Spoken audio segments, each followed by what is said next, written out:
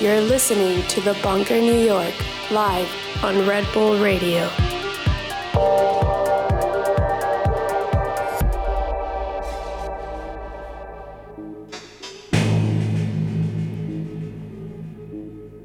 Hello, you're listening to The Bunker New York on Red Bull Radio. I'm your host, Bryan Kasenic, and we're here today with special guest Daze of Omnidisc in Miami.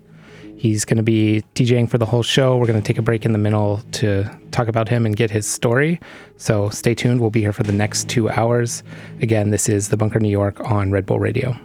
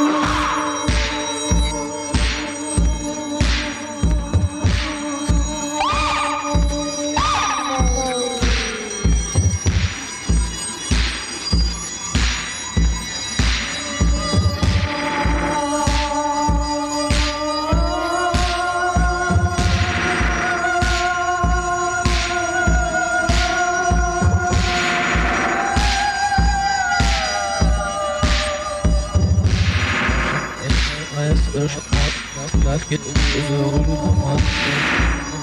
Und ja, was echt an Elemann ist und was ist an.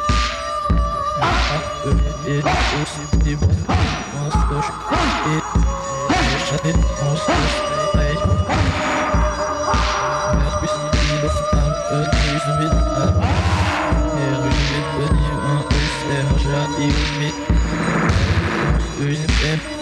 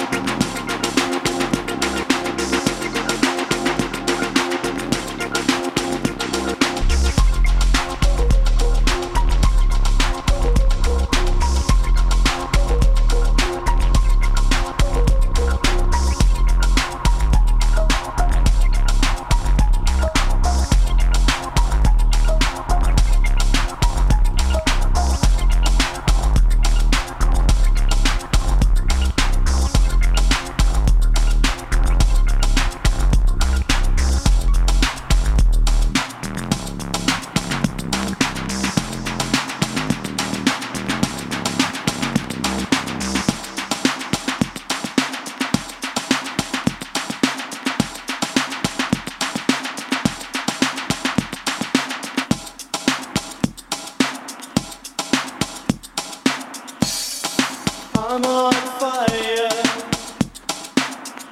My emotions run so deep. You vowed to love me. Is that a vow you keep? Your smile is so tender. You got me sighing a sweet surrender. Your touch is so pleasing. Makes me warm inside, makes me feel I'm alive. And I can't resist the heavenly bliss, the magic concealed in your kiss. You must realize what I see in your eyes takes me beyond the skies. Silent morning, I wake up and you're not by my side. Silent morning, you know how hard I try. Silent morning, they say a man's not supposed to cry. Silent morning, why did you love have to be alive?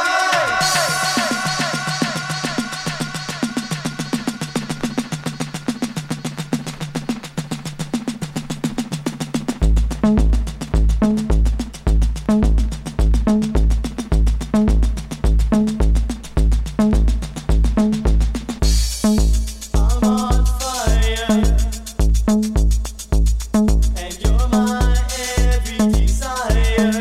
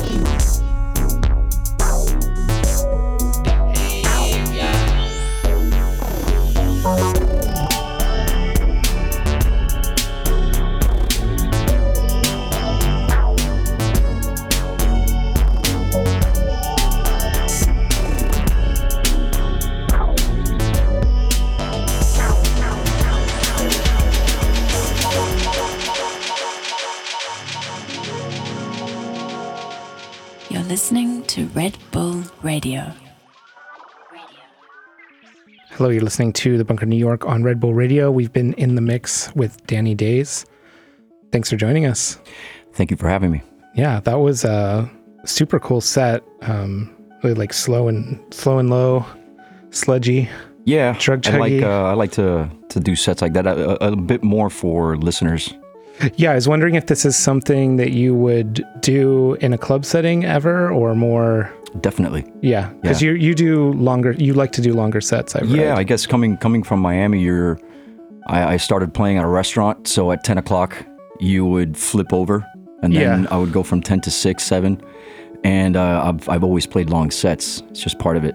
And yeah, I love doing stuff like this. And especially now where things are going really fast, 140 is a new 120. Yeah. Playing stuff like this, I think it usually goes in another room, but I absolutely love doing it. Yeah, and that's the proper way to start a night as well. Yeah, or in the middle of the night, to be honest. Yeah. I'm totally into that. And I think it takes an experienced DJ to recognize that. Like all too often, I feel like all too often the wrong DJs are given the opening set of the night, like the least experienced people. Yeah, when they're banging it out. And it's like, it kind of... The opening DJ is a dying art form. DJing is a dying art form, but the opening the opening DJ is one of the most important parts. And, when I started playing, I would have to play Theory Corporation and go into you just have a wide range of sound. When I was playing these like cafeteria gigs with Diego right here, the guy we have here was one of the guys that first booked me. Yeah. Like in 2004, 2005, when I had just come out of some stuff that I had gone through. He was one of the first ones that gave me the gig, and I would have to do those shows. But that for me was boot camp. That was like DJ boot camp, learning how to keep, the family that was there hanging out, keeping him there for another 2 or 3 hours to spend a little bit more money. And it was super fun at that time. Yeah, and I feel like there's not as many DJ boot camps these days. Like those kind of experiences for people where I don't know, is there? Maybe. I mean, I feel like a lot of cities you can get these bar gigs where you're there from 10 to 4. Right. You're there all night. Got to figure it out. DJing weddings was a big thing, was part of my boot camp. DJing, being 14, playing at like a high school prom was also a boot camp. Extremely fun, but yeah, you get to learn how to read a crowd and stuff like that, which for me is, I think it's one of the reasons that I like to play a little bit of everything, still kind of going into the electro world, but I just love doing it. Yeah. So you mentioned you started at the age of 14? Or is that when you started, or? I started DJing at 13. Like my first show was maybe at 14, but I was doing weddings. Like my mom bought me equipment and I had to pay her back. So I had to pay her back somehow. Raves was not gonna pay that. So yeah, I was like 14 playing weddings, and I would have to bring somebody else because my voice was super, super high pitched at the time. I didn't want to be on the microphone, at weddings announcing people. So I would bring this guy, Ed Ramirez, would come with me and he would be the MC. He would help me pick up, the 40-pound amplifiers, Crown amps. So you brought the sound system. You brought the lights. Yeah, those intelligent lights, those things that move to the kick. Oh, that was amazing. That was super high tech, man. Like, yo, this moves with the beat. What? So how do you get jobs as a 14-year-old in Miami doing weddings? It started off, I guess it was novelty. It started off as my mom telling her co-workers, hey, my son has DJ system and he can play disco for you and he can play salsa, bachata, he can play whatever, anything.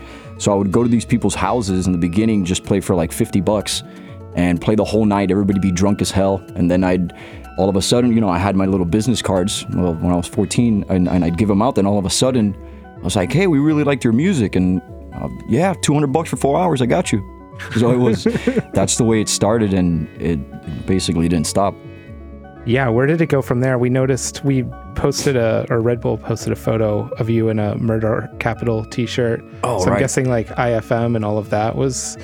Yeah, IFM and CBS even before. Yeah, CBS. CBS for me was huge because there was a point where I was in house arrest, and that's all that I could listen to, or all that I wanted to listen to. There wasn't really, but this was during a time where internet radio was very, very new, 2004, 2005. Yeah, there was very little of it then. And there was no SoundCloud. There were no sets that you could download. No, you would have to tune in. You would have to go into a forum, and you have secret links. There was another one called The Womb, which I used to have a radio show that was on the beach. It was on South Beach, right on Lincoln Road.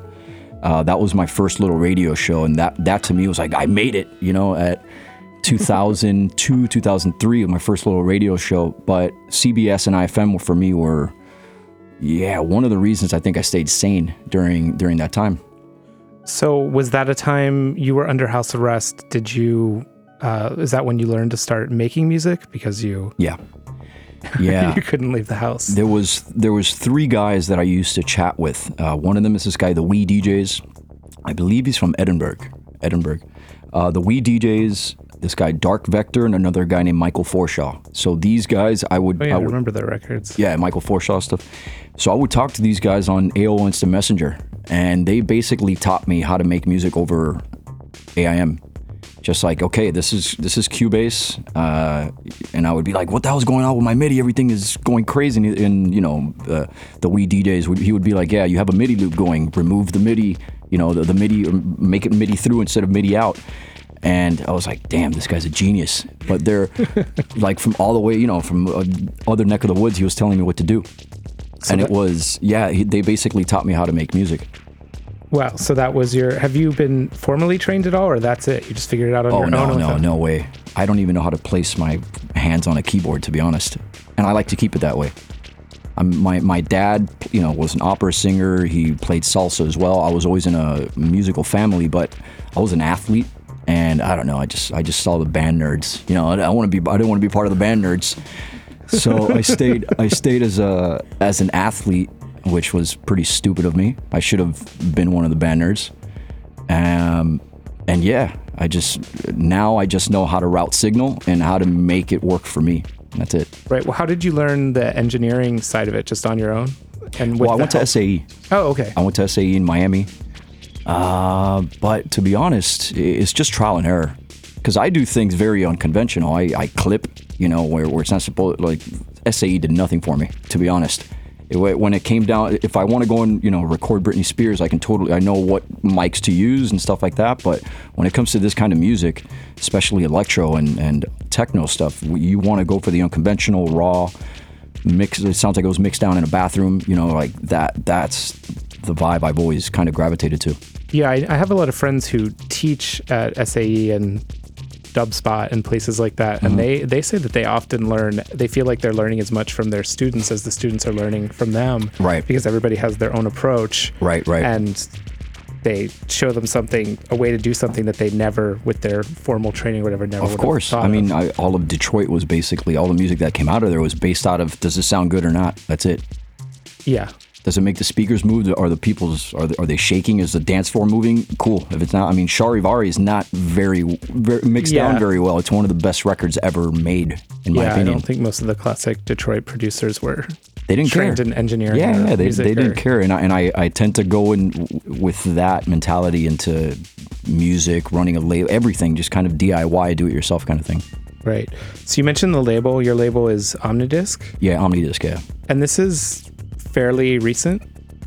It's actually a continuation of another label that I had called Omniam, and this was 2005. I ended it in 2007, so it's a continuation. Yeah, I started Omnidisc. When did I start? 2014, something like that. Yeah, 2014. I'm not even sure, to be honest. It's just I just came back to it. I'm like, okay, these guys that I used to release, kind of want to rehash those relationships. And guys like Drug Culture, for example, he used to release under the name Rax, R-A-X. So I used to release him. DJ Nasty, guys like that are people that I'm now starting to release again, and it's because of that old label. Right. Yeah, you asked, according to Discogs anyways, you started in 2015. That's when it was. You've done 18 releases, which is a lot. Yeah, there's sub-labels. So there's the Polyester series, and then there's the Swim series. So there's a couple different sounds that all kind of fit under the sound palette of Omnidisc, which is, I don't know, just raw. Right, but it's a lot to get out. I know. I mean, I run a label, so that's a lot to get out. It definitely is a lot of work. Yeah. It takes work, but I just love it. So you're doing the work yourself, right? No. Well, I started for like the first year. It started out me, and that was quite a bit of work. Then my partner Anshaw Black just came in. He's handling the back end. I handle the music and stuff like that. He's just insanely punctual, insanely on point. I'm the complete mess, so it works perfect. That dynamic is perfect. I don't want to have to handle invoices. He's got great taste in music, so it's very cohesive. It works very well. Very cool. So are you still living in Miami where you grew up, or? Yeah, ride or die 305 for sure. I think we have three friends here from Miami. Yeah, we've got a lot of Miami. Three of us here are from Miami, and I don't know. There's some sort of pride that comes with being from Miami because we're so.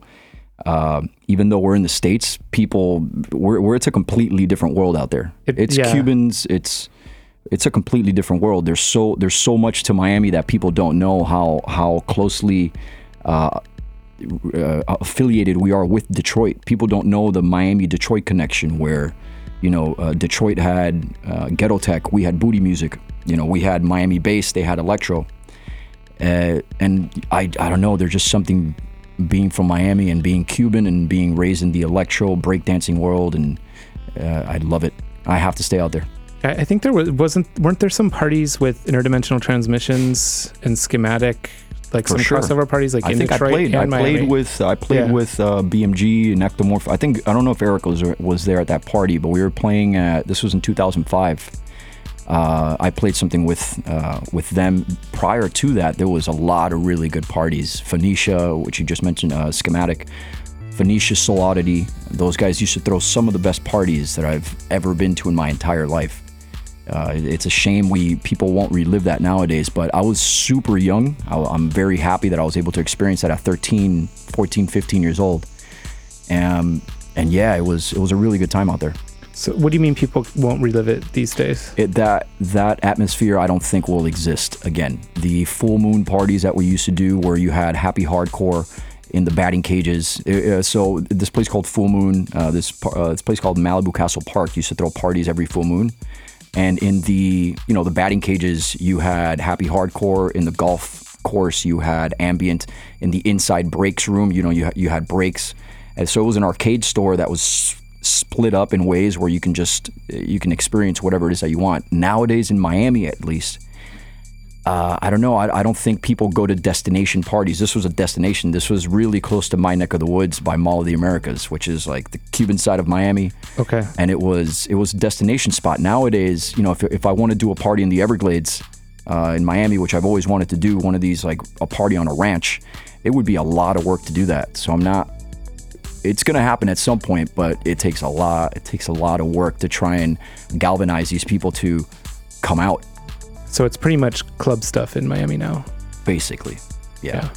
But you also you must spend a lot of time in Europe because I was looking at your gig schedule. You play a lot. Yeah, like I said, I like to be in Miami. I live right next to my mom. I like to be there. It feels like home. And so I bounce quite a bit back and forth. I don't mind spending the money and breaking even, not even making money, you know, on these shows, just so I can come home, feel home, have the dirtiest Cuban food possible. It's being Miami. It's being one of these Miami guys. So where are you based when you're over in Europe? Or do you just bounce around? Berlin? Yeah, Berlin. I'll be moving to either Rotterdam or Amsterdam. I have a lot of friends out there. It just feels more like home when I'm there, to be honest. Yeah. So do you feel there was a point where things really started to blow up for you, for your career as like a touring DJ, or has it just been a kind of slow and steady chug? No, it was an exponential. I've had a couple exponential ups and complete downs before. The exponential up for me, after one of them was with Diego when he first booked me in 2005, 2006, where I was, you know, still in house arrest when I sent him a demo of a mix. I don't even know what I did. It was all over the place, but he hired me. I was like, all right, cool. Damn, this is step number one as a DJ to make money. The second point was that release I did with Hot Creations in 2011. That was insane to me. That I've never seen or felt anything like that before, because I thought I had created an electro clash record, you know? Right. I thought I created an electro. I'm like, oh, this is kind of cool. It's kind of poppy. This might do something cool. Miss Kitten and the Hacker sort of vibe. And then all of a sudden, my first gig ever overseas is Room 1 at Fabric. I'm like, wow, okay, something just happened. My life just completely changed. And so it's been a couple exponential, you know, growth. After that, you know, I noticed that I was in kind of the wrong scene. I got placed into the wrong scene. I'm like, man, I don't think these people like the music that I play. And I got kicked out of the booth early because I was playing techno and electro. And, you know, it tapered out. I'm like, okay, I need to start growing this again little by little so people know exactly what I'm about. Right. And I guess that's where I'm at now. Right. So you would show up at these parties where they would, I just found out about this Hot Creations 2011 thing, reading it's like in everything. Yeah. Everywhere that's written about you. I'm like, I'd never heard this track. What is this? It's a big part of why people know me, and another big part why some people are like, he released on Hot Creations, and he plays like deep house or something. So it took a lot of time for people to somehow figure out who it is that I am and what I do. But I could have easily change my name, but I can't. Like, you've been Danny Daze since 99. Yeah, I can't. My mom gave me that name, and and if you go back and listen to the record rather than the affiliation of deep house or whatever it is, you're like, okay, this kind of is an electro record. So it's been fun slowly changing people's perception, and just so people, they just get what I do now, and that to me is super, super satisfying. Yeah, it seems like you're doing a great job. Congrats. Oh, thanks. Yeah. Thanks. And to talk about the immediate, you've got some gigs coming, some pretty big gigs coming up this weekend, right? Oh yeah, I go. Straight from here, I go to Panorama. Then after that, I come back. Then after that, I'm taking some time off. Oh no, wait! This Friday, this Friday I play with Black Madonna here. Yeah, tomorrow. For Mean Red Black Madonna party. And then I head immediately after to Berlin to play Panorama. Then I come back to Miami for Art Basel, just chill. And then I'm gonna try and take some time off to work on an album. Oh, very cool. Yeah. For your own label? No, I'm just going to make it, and then wherever it comes out, it comes out. I think once you start making something for a label, you tend to try and make something that sounds like the label. Yeah, I've had a little bit of that with our label, with The Bunker, where I've asked somebody to make something and I had an idea of what I thought they could do, and then they made something that sounded like other releases on the label. And I was like, no, I want all the releases on the label to sound different, not the same. I think one of the worst things that somebody can send you on an email, hey, I think you'll like this. It sounds like your label. Hey, I think this fits your label. It's like, no, man, let's try and keep the spectrum as wide as possible, you know? And that's kind of what I would like to do with the album, is take, I don't know, pop mentality that I had making, you know, bootleg edits of like Blister in the Sun, and put that together with electro and whatever it is that I'm doing, and see what comes out. Then pitch it to whoever might, you know, like it. Yeah, or pitch it to some labels that you think will hate it. Yeah. You're going to hate this. Yeah.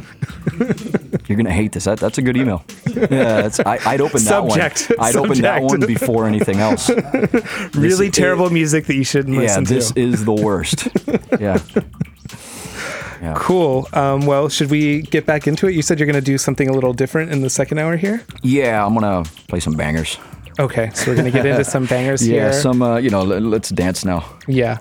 So we're here with Danny Daze, and you're listening to The Bunker New York on Red Bull Radio. You're listening to Red Bull Radio.